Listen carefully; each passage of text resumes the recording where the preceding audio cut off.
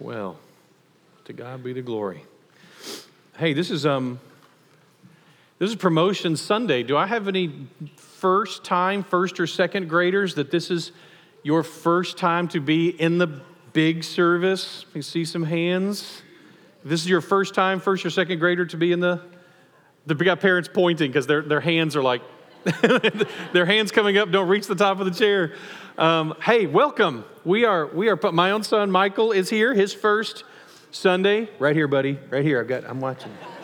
And so we are so proud to have you guys here. And how many new first-time sixth graders do we have here today? Let me see some hands. Their hands don't see now. They're tall enough, but because they're sixth graders, they're like, I don't want to draw attention to myself. So it's like there's a whole bunch of them. And then I also am under the impression that I think you guys are here. The Brook Hill students. Some of you guys are here as well. You guys back there mostly. Thank you guys for being here today. The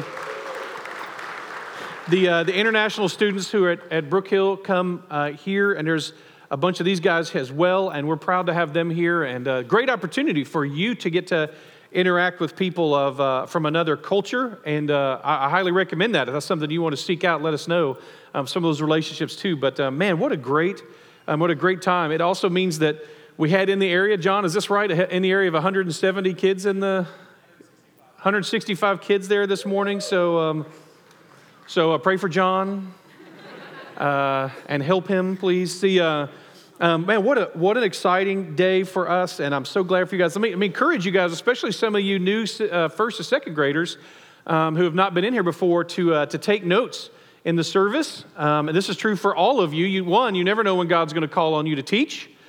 And so, those of you who are teachers will all back me on this. When God calls you to teach, you're going to be thankful for every single note you ever took so that you can steal when you're now having to teach.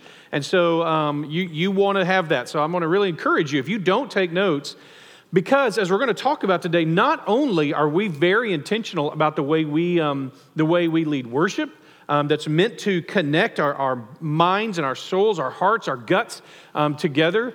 We also want this to be an intellectually challenging time. The word, as we're going to see today, God's word is meant to be there. We're an evidence-based faith. We believe what we believe because the evidence leads us to believe that, and so we're gonna talk about that more today. But for that reason, it may be valuable for you, especially to take notes so you can go back later and check into it and look stuff up and see how you feel about some of this kind of stuff and see what you think about some of this kind of stuff. So I really want to encourage that. And then finally, this morning it just struck me, so I always want to comment on this. Listening to a snippet of a podcast this morning that John Keeling sent me about men's relationship to the church and how that's struggled for about the last, say, 50 years-ish, maybe a little longer than that. And I think over the next few weeks, you're going to hear why, part of why. But man, what a cool thing it is not only to see these awesome, talented ladies up here to lead us in worship on Sunday morning, but I think part of why sometimes men feel comfortable here is, whether we know it or not, is because we see these men up on stage leading in worship, expressing the talents and gifts that God has given them in a way that glorifies God, not us, not themselves. And man, that's something that's important, and I want to draw attention to. Y'all may not know, guys, but John, if you may not listen to contemporary kind of Christian music, but if you do, you'll hear on the radio, if you're trying to sing with them in your car, you'll recognize they don't write songs today for men to sing. Those aren't for men. You try to sing one, and you'll be like screeching out, breaking the windows in your car, and I mean, they're not written for men. And so John, week after week, lowers those songs a few levels down for us as men to be able to sing, because that's a cool thing for us to do as well, to get to be a part of. So all those little comments, just some things to keep in mind. Changes this week. One of the here's what's wild. I went a little long in the first service, and you're seeing why right now. But went a little bit long in the first service, but. Man, when this Sunday was supposed to wrap up John chapter 6, and as I got into it, there were like 4 main teachable moments, and I always try to keep a sermon to 1 or 2.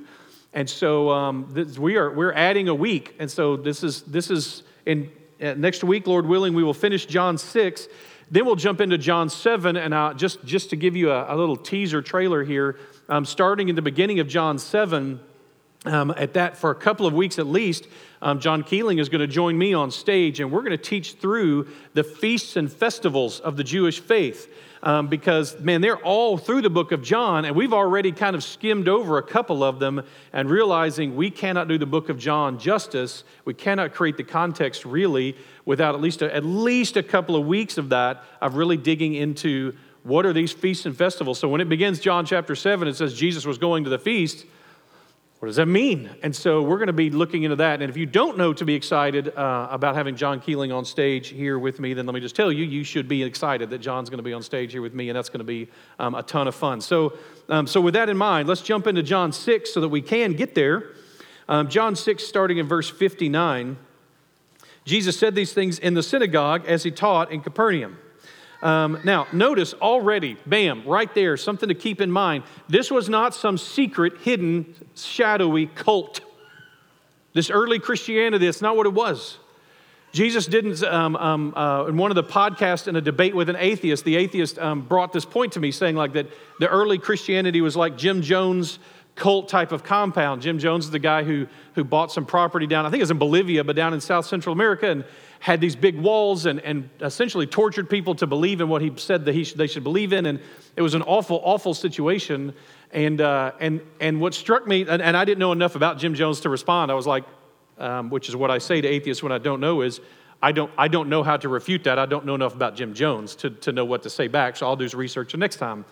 And let me just tell you, Jim Jones and that whole cult movement and Jesus Christ really have, I'm going to go with nothing in common. It was stunning how little there was to make any connection. Their names both started with J. I did notice that. Beyond that, there just wasn't a whole lot to go with. Notice Jesus is teaching some of the hardest teaching that he gives, some of the most offensive teaching that he gives, some of the most countercultural teaching that he gives. And has he bought some property in Central America to wall this off and to teach just a handful of people who will listen to him? No. He is teaching it in a city, in the synagogue. There's nothing secretive or shameful about this. Jesus is having an intellectual and spiritual and theologial debate and discussion with the leaders, with the university professors of his time and the common man. And so Jesus is engaging with them in their turf, and that's where he's doing it. In fact, I'd love to give you as much context as possible so that you can create the picture. As you picture Jesus having these conversations, I want you to picture it in what this synagogue looks like. So I'm going to show you a few things. So here's what the synagogue looks like now. When we go next summer, Lord willing, we'll go in June of 2019 back to Israel. This is in Capernaum. That's what the synagogue looks like now. So this is just outside of the synagogue. That one is a little bit older. Go back one shot. So this one's from the 300s AD, this is not the one Jesus. It's built directly on top of the one Jesus would have taught in, which I'll show you what it probably would have looked like in a second. But I want you to see this. Go ahead, now you can go to the next one. So this is just outside of that area teaching. That's the Sea of Galilee. And so this would have been a beautiful setting. Jesus is in this synagogue, and they're just off the coast. In fact, go ahead to the next one. This is what the synagogue would have looked like in Jesus' day. Very simple. It had a big old sunroof in the top so that you could see inside. There's no electric lighting, obviously, back then. But then this is where the people sat. They sat under these, and then the teacher would have been right up in there. So the teacher right there, people on the side. And then all the important stored stuff was stored back there. And then so he'd come out and taught. And that's probably where Jesus was, is that Jesus would have been up here teaching. We know he did that sometimes. In this case, it doesn't make it clear that he's teaching the whole synagogue versus just being in it. So it may have just been a gathering where he's there teaching just in the shade or whatever. We don't know. But it may have even been teaching from this position. He was a religious leader and was accepted as such, etc. But even to get a better picture, so this is the kind of building. Now the next one. This is Capernaum today. So there is the synagogue right there. This is the Sea of Galilee. There's a synagogue. So again, Sea of Galilee synagogue. This would not have been there. That's a Roman Catholic church built over the traditional house of Peter. And so that's allegedly where the Apostle Peter's house was. The Sea of Galilee, we know, was at least 30 or 40 feet higher, and so probably would have been right up to about here. So again, This would have been a really sweet, beautiful setting. Here we are in the morning. We've been here for 5 weeks. Jesus, this period, John 6 only takes 12 hours. And so that would have been right there teaching, overlooking the Sea of Galilee as Jesus is explaining to these people. So it creates this odd contradiction of, hey, this beautiful setting right here by the Sea of Galilee, overlooking with the sun coming up and all that kind of stuff. And Jesus is teaching about eating his body and drinking his blood. So you'd have had this beautiful setting with this shocking teaching mixed together. These people had been fed the day before by Jesus, thousands and thousands of them with just a few loaves and fish. They had come to follow him to find breakfast, and he's not giving them breakfast. Instead, he's teaching them this stuff that is very, very offensive to them. You're going to see that. That's one of the two big teachable things that struck me. When many of the disciples heard the teaching, they said, "This is a hard saying. Who can listen to it?" Now, this doesn't just mean the 12. Disciples here just means followers. There's different types of disciples. There's different type of followers. There are people who follow just because they're kind of curious or they don't know what's going on or they want to see a show, or in this case, they want free breakfast. There are others who they get it, they believe it, but then there are others who are committed, and we're going to see that play out over these 2 weeks. So the larger concept here. But here's what they say. This is a hard saying. Who can listen to it? We don't like this. We don't prefer this. This teaching is offensive to us. We don't like the way it sounds. We don't like what you're saying. It's difficult to accept. So what's going to happen is they're going to argue for a bit, and then they're going to walk away. Now, this is one of those great moments when, it strikes me, anytime somebody refers to the Bible as an outdated book, I think, right, because we've come so far from the day when we don't care whether something is true, we just care whether it offends us. Aren't you glad we no longer have to wrestle with that as an issue? It doesn't matter whether it's true or not. What matters is, do I like it? Do I prefer it? Is this something that offends me or bothers me? Well, if it is, then I don't want to hear it. I'm just going to shut you down. We're not going to let you talk about it because I don't care if it's true or not, but it bothers me, it offends me. So, yeah, we've come a long way, right? In 2,000 years. That's not something we wrestle with. This was this first teachable thing that I wanted to camp out on for a minute. It really comes down to this. As we were talking about this, Redfern a couple weeks ago said, it really comes down to this. I just don't want the stuff that I don't want. I don't like this teaching, so I don't want it. I don't want to hear it. I don't want to deal with it. I don't want to have to wrestle with it. I don't care if it's true or not. I just don't want to deal with it. And that's what these people are doing. We don't like this teaching. This is hard teaching. How are we supposed to accept this? This is a crisis for us as a culture and as a community, and even in the church. That we now see truth as more of a mixtape. You have that? So hold that. Let that just, for the people of my generation, this has meaning. But for the rest of you, I'm going to have to explain this. So here's what we did. Back in the day, if you can imagine, there was a day when you couldn't buy just an individual song, okay? You had to buy the whole tape. No matter how bad the tape was, if there was one song you wanted on it, you had to buy the whole tape. And it was just a huge waste. And so I want you to catch, it's not even that, this is going to be tough for some of you guys. It's not even that you could just have to go well, what's the big deal? You get to the end of the song, you just press back and it automatically plays it again. No. See, you had to rewind all the way back to the beginning. And if it wasn't the first song, and sometimes it wasn't, there was no automatic stop. It just rewound to you, and you'd forget and be like, oh, dadgummit. And then you have to listen to some other songs you didn't. So here's what we would do. We created this incredible invention that was 2 tape players built into one machine, okay? Some of you are going to recognize this movement, all righty? So what you would do is you would put the song that you liked in one side, and you'd put a blank tape, they sold these, in the other side. So remember this movement? Two fingers and one finger, right? Yes. All the young people are like, why are they laughing? Ha, ha, ha. See, because you had to play and record in order to record. That was and the tapes had little plastic pieces on them that kept you from recording over them that you had to break off if you wanted to record sometimes. So you would do, and by the way, then you had to sit and listen because then you also had to press stop at the exact right moment at the end of the song, then you'd switch out and put in a different tape. And if you were a good boyfriend, you cranked out a couple of these a year for your girlfriend of good romantic mix, I know it, good romantic mix songs. I have been married long enough. This is how it tells you how old I am, kiddos, is that I have a couple of mixed tapes from Ginger. That's right. That's how long we've been married, is that we were long enough that during our dating time, we did mixtapes for each other. So this is now here's the problem. Now the analogy over, what we do as a culture, because now we can buy just one song at a time, and we can create our playlists, and we can, all our preferences, and that now we're doing that with truth. They were saying, I don't like this truth. I don't like truth track 2 through 9. I only like truth track 1, so I'm going to create my own little religion, and it's going to be made up of the truths that I like. It's going to be made up of the truths that make me happy. It's going to be made up of the truths that I'm not offended by. That's going to be my new religion. This is what's happening to the church in America. This has happened to America. That's not happening. It's done. This is what's happening now in the church in America.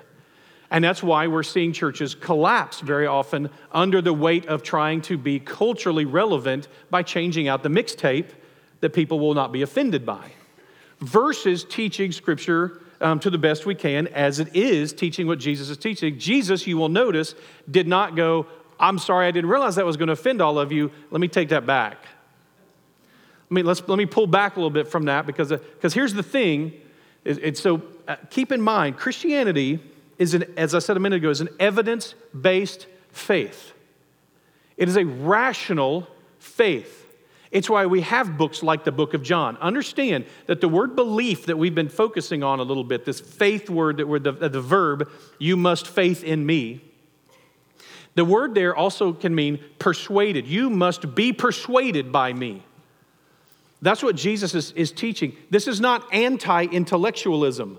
By faith, we don't mean a warm feeling in your bosom. That's not what we're talking about. We're talking about a conviction of the truth of something. I feel comfortable saying this. If it's not true, the Bible will never command you to believe something that isn't true. It is not part of the Christian faith to believe things that aren't true. The things that we know aren't true, we're not required to believe those. Now, understand, we can be wrong. That happens all the time. But the book of John, literally, John is making a case. That's the purpose of the book of John. And when we get to the end, John's going to say, this book is written so that you may believe that Jesus is the Christ and believing in him have eternal life. So he's making a case, a reasonable, rational argument for who Christ is and that you should believe in him. It's an evidence-based book, an evidence-based faith. So we're going to talk more about this over the next few weeks, especially when we get to John 8 and try to talk about the sophisticated understanding of truth and who God is. But I want you to catch, this is a core tenet, this is a core muscle of Christian worldview, is this: truth is absolute. Now that should be a core belief of all humans. Let me show you why. So going to Texas A&M in 1992, and right. So going to A&M in 92, and so having this professor of religion, I think it was the philosophy of religion, because psychology of religion was totally different, but this philosophy of religion class, sitting down on the first day, and the professor saying, all right, so I don't know how to teach you people if you don't have basic understandings. So let's start with the basic understanding. How many of you believe that truth is absolute? So the way he said it was, if you do not believe the truth is absolute, please raise your hand. And in 1992 at Texas A&M, half the class raised their hand and said, truth is not absolute. And the professor said, okay, is there anybody who's willing to discuss that with me? And of course, day one, at a freshman level class, all but one or two hands go down. No one wants to talk to the professor, but there was a couple gutsy enough to do it. And the professor said, okay, let's make sure we're on the same page. By truth, we mean something that is externally, objectively true. Here's what I mean. Whether you know it, like it, or believe it, it would still be true. And the student said, yes, sir, I agree with that definition. And the professor said, okay, do you believe there ever has been truth that's absolute? Did the philosophers of old, Plato or Socrates or Aristotle, these guys, or maybe the religious leaders of the past, Muhammad or Buddha or Jesus Christ, did any of them have an absolute truth? And the student said, no, sir, I don't believe any of them did. And he goes, so you don't believe we have any now? All that we've got going on? None. No, sir, none. Do you believe that maybe in the future, artificial intelligence, supercomputers, that there will come a day when we uncover an absolute truth? And the student said, no, sir, I don't believe we ever will. And the professor said, but don't you see that that's one? That is an absolute truth. To make the statement, there are, never have been, and never will be an absolute truth, is a statement of absolute truth. You cannot rationally hold the view there are no absolute truths because you're claiming an absolute truth when you say it. If you're right, by definition, you're wrong. You don't want to be there. You don't want to hold the belief that by believing it means you're wrong. If there are no absolute truths and you know that absolutely to be true, you have a problem. As a theologian, it troubles me that the vast majority of Americans believe that truth is not absolute. I will tell you, as a psychologist, it terrifies me that most Americans believe something that is delusional to believe. You're not allowed to be rational and believe that there are no absolute truths. You don't get to do that. By definition, they must exist. Jesus is not backing off of things that we aren't comfortable with if they're true. They're still true. That's hard for us because we want to create a God in our image, not the other way around. We're not comfortable with this core muscle. Most of us don't exercise it very often, so it's weak. We end up going with what we prefer or what makes us comfortable rather than what he's teaching us or what he's telling us. Again, I'm going to come back to this in chapter 8 more in detail as we talk about this, but just listening to Dr. J.P. Moreland a little bit this week, he pointed out that 117 of the 119 of the first universities founded in the United States were founded to train people to promote the gospel. This is during the 17 and early 1800s. At that time, listen to this, Christianity was understood as a rational, evidence-based faith, and better education would lead to stronger faith. Many of the Ivy League universities, the universities we look to now for intellectual elitism, were founded as seminaries, or at least as things meant to defend and train people in the understanding of the gospel. J.P. Moreland, who went to USC, said that at USC there are statues of the Methodist circuit riders that the university was founded by. Knew that about USC? Founded by the Methodists, right? The statues look down across the university to make sure that nothing but the gospel is ever taught at USC. Oops. That's why they're statues. Science, philosophy, and education in general were considered the strongest allies of the faith. They still are, but we've accepted the lie and have perpetuated now the lie that facts and truth are somehow enemies of faith. It's bad enough when the secular world wants to take that stance. I would say, by God, do not let us ever buy into that lie. Don't let us buy into the lie that somehow truth and faith are competition, are contradictory concepts. Instead, exactly the opposite, that we would say, listen, if it's not true, don't believe it. You put your faith in Christ because he is truth, exactly for the fact that he is truth and that his claims are true. That's what we believe. Think about it this way. If a talk show host, I say Oprah, but I don't even know if she does talk shows. It tells you how much I know about talk shows. But so if some talk show host like Oprah decides to do a show on malaria or schizophrenia, what does she do? She brings on an expert, right? Dr. So-and-so, who knows all about malaria. She brings in the world's expert on schizophrenia. If she decides to have which she has done multiple times, if she decides to have an episode on theology or just religion or God, you know what she does? She talks. And she walks out into the audience with a microphone. Because we've come to accept as a culture that though there are right and wrong answers, and therefore you need an expert when it comes to medical opinions, when it comes to God, everybody's opinion is equally valid. There's no such thing as an expert about God. There's no such thing as someone who knows more or less than anybody else. We've come to accept that as a culture rather than, which was true just a very short period of time ago, to understand this is a rational faith. And you need to be trained in it. And you need to understand it. And if you're going to dig into Scripture, you don't get to have an unsophisticated understanding of it. You've got to dig in and study. That's what we're dealing with. That's where we are as a church. And it's important that we as a church continue to take a strong stance on saying, there are things that are true, whether we know it or like it or believe it, whether we're comfortable with it or offended by it. The question we should be asking is it true? Not whether I'm offended by it. All right. But Jesus, knowing in himself that his disciples were grumbling about this, said to them, do you take offense at this? Then what if you were to see the Son of Man ascending to where he was before? Okay, let's talk about grumbling here. Man, there is a long and illustrious history of God followers grumbling, isn't it? Man, we are good at grumbling. We have taken that stuff, that legacy seriously.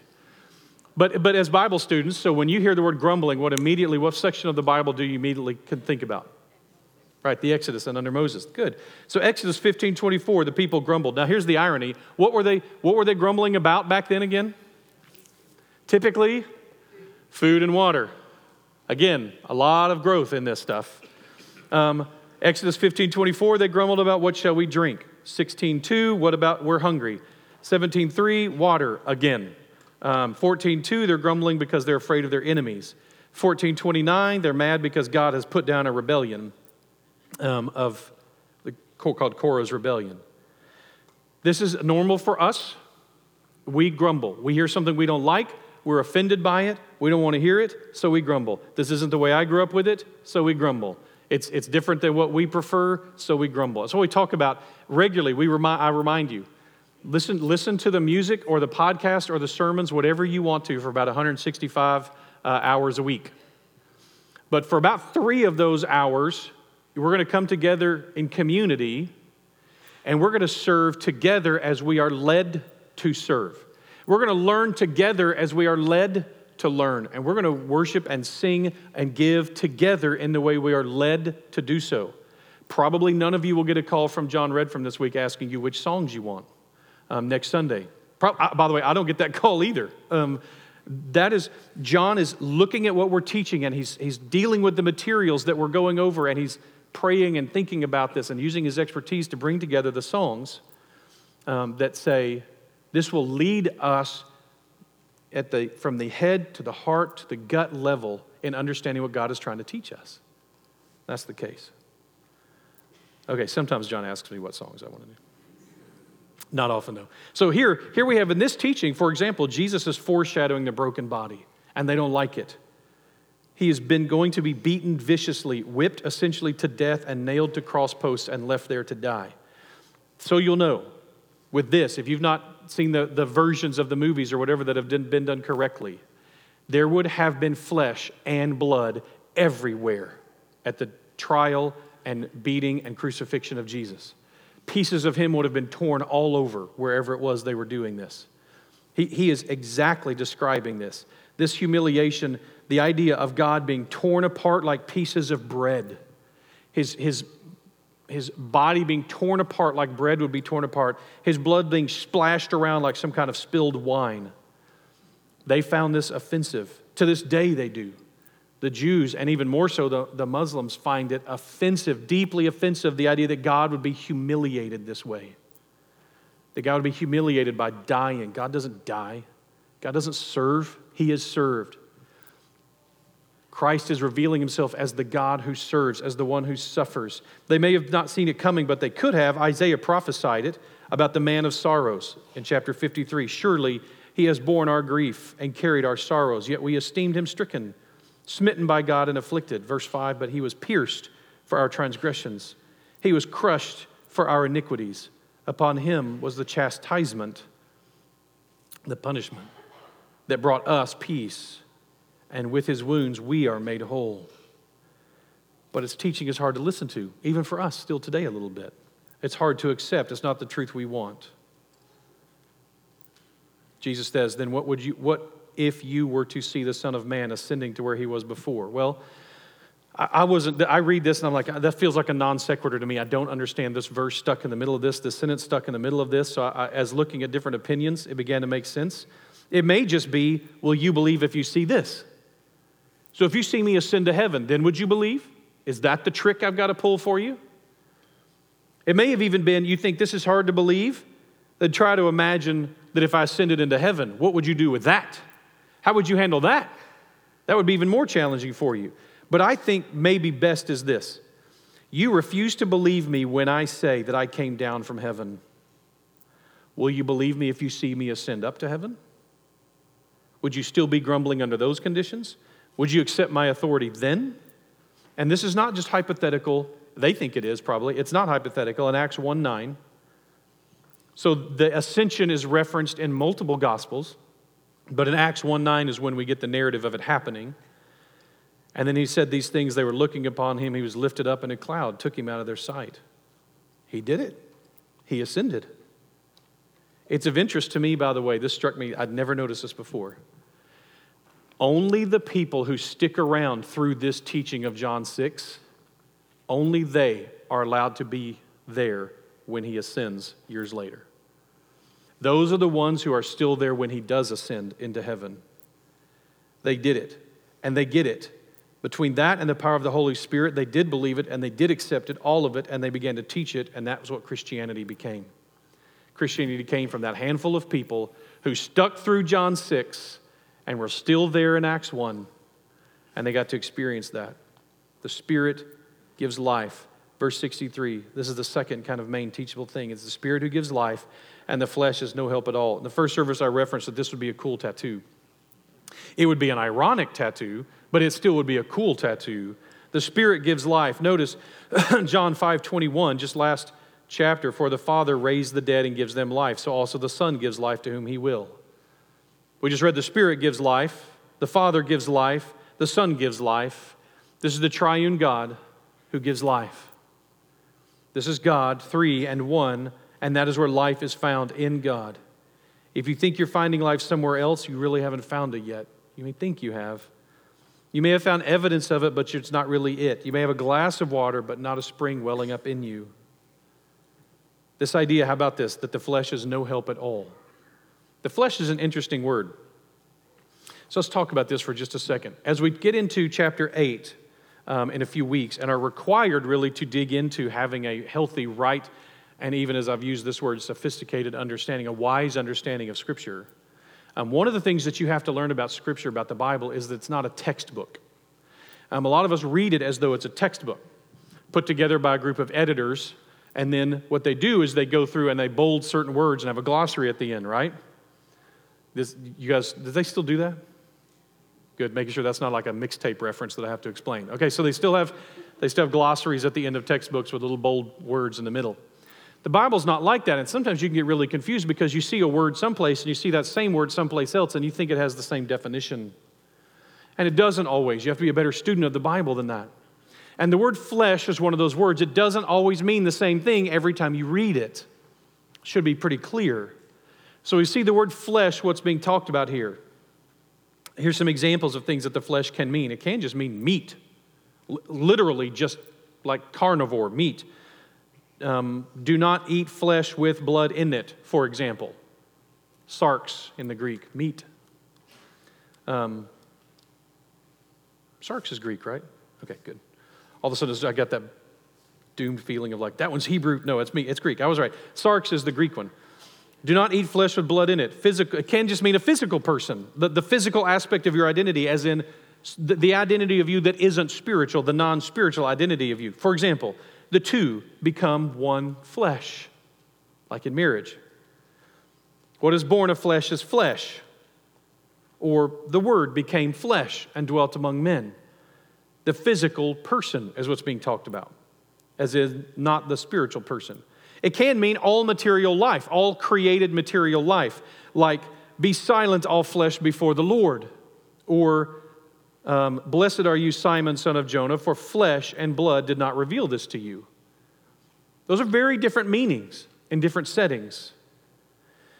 Maybe the one we're most comfortable with is some version of this. It is the limitation inherent in being a created physical person. The spirit is willing, but the flesh is weak. And different Christian scholars take different stances on this, to just how bad the flesh is versus how neutral the flesh is. Is it a good thing? Is it a bad thing? Is it just a thing?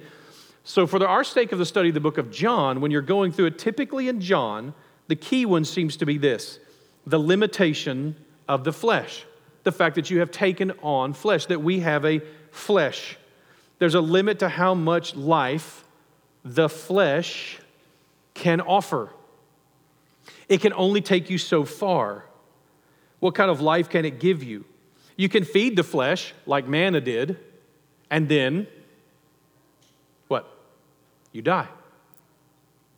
The flesh is going to die. Flesh is about staying alive. The spirit is about life. They're two kind of different concepts. Let me try to explain this a little more deeply here for some of you. When it comes to eternal life, the meaning of life, not just staying alive, but abundant, transcendent life, Jesus says the flesh is no help. It offers you no assistance for that. None. The flesh won't provide that. Breakfast will keep you alive. It will not give you life. Abundant, eternal, forever. Now, listen, one of the things that's significant in this church, and I think in many churches now, is that there's not this pretense somehow that the guy on stage is the super Christian. And you guys know that that's not the case. Those of you who know me well really know it's not the case. I'm not some super Christian. I have the same things that you do, the same struggles that you do. Now, here's the thing that's important is to understand that the joys of the flesh are not necessarily evil. We can get off on that teaching if we're not careful. There are good things that God has given us as provisions in a healthy way for the flesh. We like those things. I revel in the feel of my wife's skin. That is a joy of the flesh that God gives. And the feeling of her nails on my skin. I like that. Amen? All right, so I like a good donut, especially a warm one. Right? There's something pleasing about the flesh in eating a good donut or fresh seafood, right? Or an excellent sauce. Some of you know about my addiction to sauce. Or the smell of a campfire, or to be mesmerized with the flames, or the feeling of a good mattress. These are all good things that God, they're joys of the flesh. There's nothing wrong with them. It's not evil to enjoy the provisions of God for our flesh. Keep in mind, Jesus is not feeding them breakfast, but he did feed them dinner just 12 hours before. It's obviously not evil to accept the provisions of God for our flesh. That's allowed, that's acceptable. Those are good things. What the Apostle Paul warns us against, especially if you want to study the flesh, you got to go to the Apostle Paul in Romans like 6, 7, 8, in that area. Understand that what the Apostle Paul is going to warn you against is the fact that the flesh is never done. The flesh is never satisfied. It always wants more. If 4 donut holes are good, then 8 would be better, and 12 would be magnificent, and 16 would be awesome, right? There's no end, like more, that the flesh, they become the lusts of the flesh. That we want to own it and possess it and be in charge of it. We want it to be our good gifts to ourselves, not God's gift to us. This is different. That's what the flesh we deal with. It is that part of us. It is that weak part of it, at least weak and prone to wander, prone to be self-serving, prone to be demanding, prone to be selfish and childish and infantile and adolescent. We demand them from other people. We feel entitled to them from other people. You're supposed to give me this. My flesh wants this. Why are you failing me in this? And we turn to these things of the flesh instead of God. We idolize them by seeking them with all of our money and all of our time and all of our energy, and that's where we're off base every time. So enjoying a good gift from God, that's not evil, even if it is a joy of the flesh. Whatever the thing is that you love, that can be fine. But where we get off is when we begin to seek them at the expense of seeking life, either in rebellion or in self-satisfaction in ways that are inappropriate. Thought it was worth mentioning, and I knew that was going to take enough time. And sure enough, it has. There are thousands of little things that make our brains fire off the right chemicals, and many of them are good things. A parent's safe touch creates healthy growth in their children. We know that. That is a joy of the flesh. Camaraderie is built over grilling something over a campfire. That is a joy of the flesh. Intimacy is created when we explore life together physically. That is a good gift of God, a joy of the flesh. There's so many of these. It is a sign of God's love for us that He has filled the world with these. And yet, any of them can become our addiction, to where we begin to seek them and build our identities on them rather than to seek God. When it comes to life, the spiritual life that we really crave, the peaceful, deeper, transcendent, true, eternal purpose and value, the flesh is no help at all. That's the teaching that Jesus is giving us. John 3, way back in John 3, Jesus said, "Truly I say to you, unless one is born of water and the Spirit, he cannot enter the kingdom of God. That which is born of flesh and flesh, that which is born of the Spirit is spirit. Only through the Spirit can you enter eternal life. The flesh is no help at all." Jesus says here in 663, "The words I have spoken to you are spirit and life, but there's some of you who do not believe." As we talked about this, John said, do you think Jesus spoke these words with tears in his eyes? That here he is pouring out his heart and soul, talking about his own broken and bleeding body and how this is going to be a provision for people to believe in him. And he's saying, and yet some of you very people who have followed me all the way across the Sea of Galilee, you will not believe. We have no excuse. They are hearing these from the very mouth of God, and we're hearing them from Scripture itself. There's no excuse. Do we want a life with more than merely existence? More than just happy platitudes, more than just fun little proverbs? We need to seek first His kingdom and let Him take care of the needs of the flesh. We need to invest in heaven where the things that destroy fleshly things cannot touch them. This is the principle. We're going to wrap up on this. The principle is seeking life in God, who gives it rather than investing our whole existence into the temporary aspects of just being alive, but instead to seek life abundant. A couple of weeks ago, Lori Redfern sent me an email saying, you ought to check out Isaiah 55, how it has overlapped with this teaching. So jumping back and looking at it, I want to take these few verses from Isaiah 55 and have them be our invitation today. So that when we do the altar call or the invitation or whatever terminology you call it, this is an opportunity to respond. My prayer is that you're doing that no matter where you do it. That even if you're listening to this on a podcast or something, that there is a time that you take to consider what God is teaching us in our own lives. What is God teaching us? And so today, as we read through these few verses as a reminder, if you're thirsty, water will quench your thirst for a little while, but then you'll have to drink again. But if you're thirsty, if you're hungry and thirsting for the righteousness that God has to offer, for the eternal life that Christ is giving, that the Spirit wants to give us, then that's what you're coming for. That you would say, I come to that.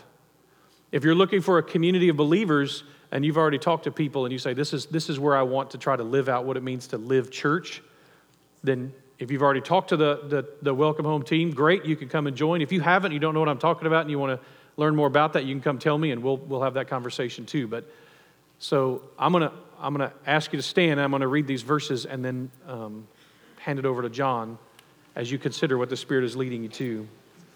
Isaiah 55. Almighty God says to us through the prophet Isaiah, "Come, everyone who thirsts. Come to the waters.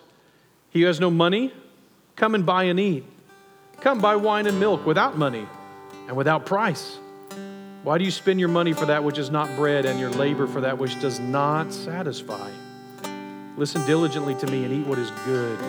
And delight yourself in rich food. Incline your ear and come to me. Hear that your soul may live. I will make with you an everlasting covenant, my steadfast, my sure love for David. Behold, I made him a witness for the peoples, a leader and a commander for the peoples." What we need, we think we're hungry and thirsty.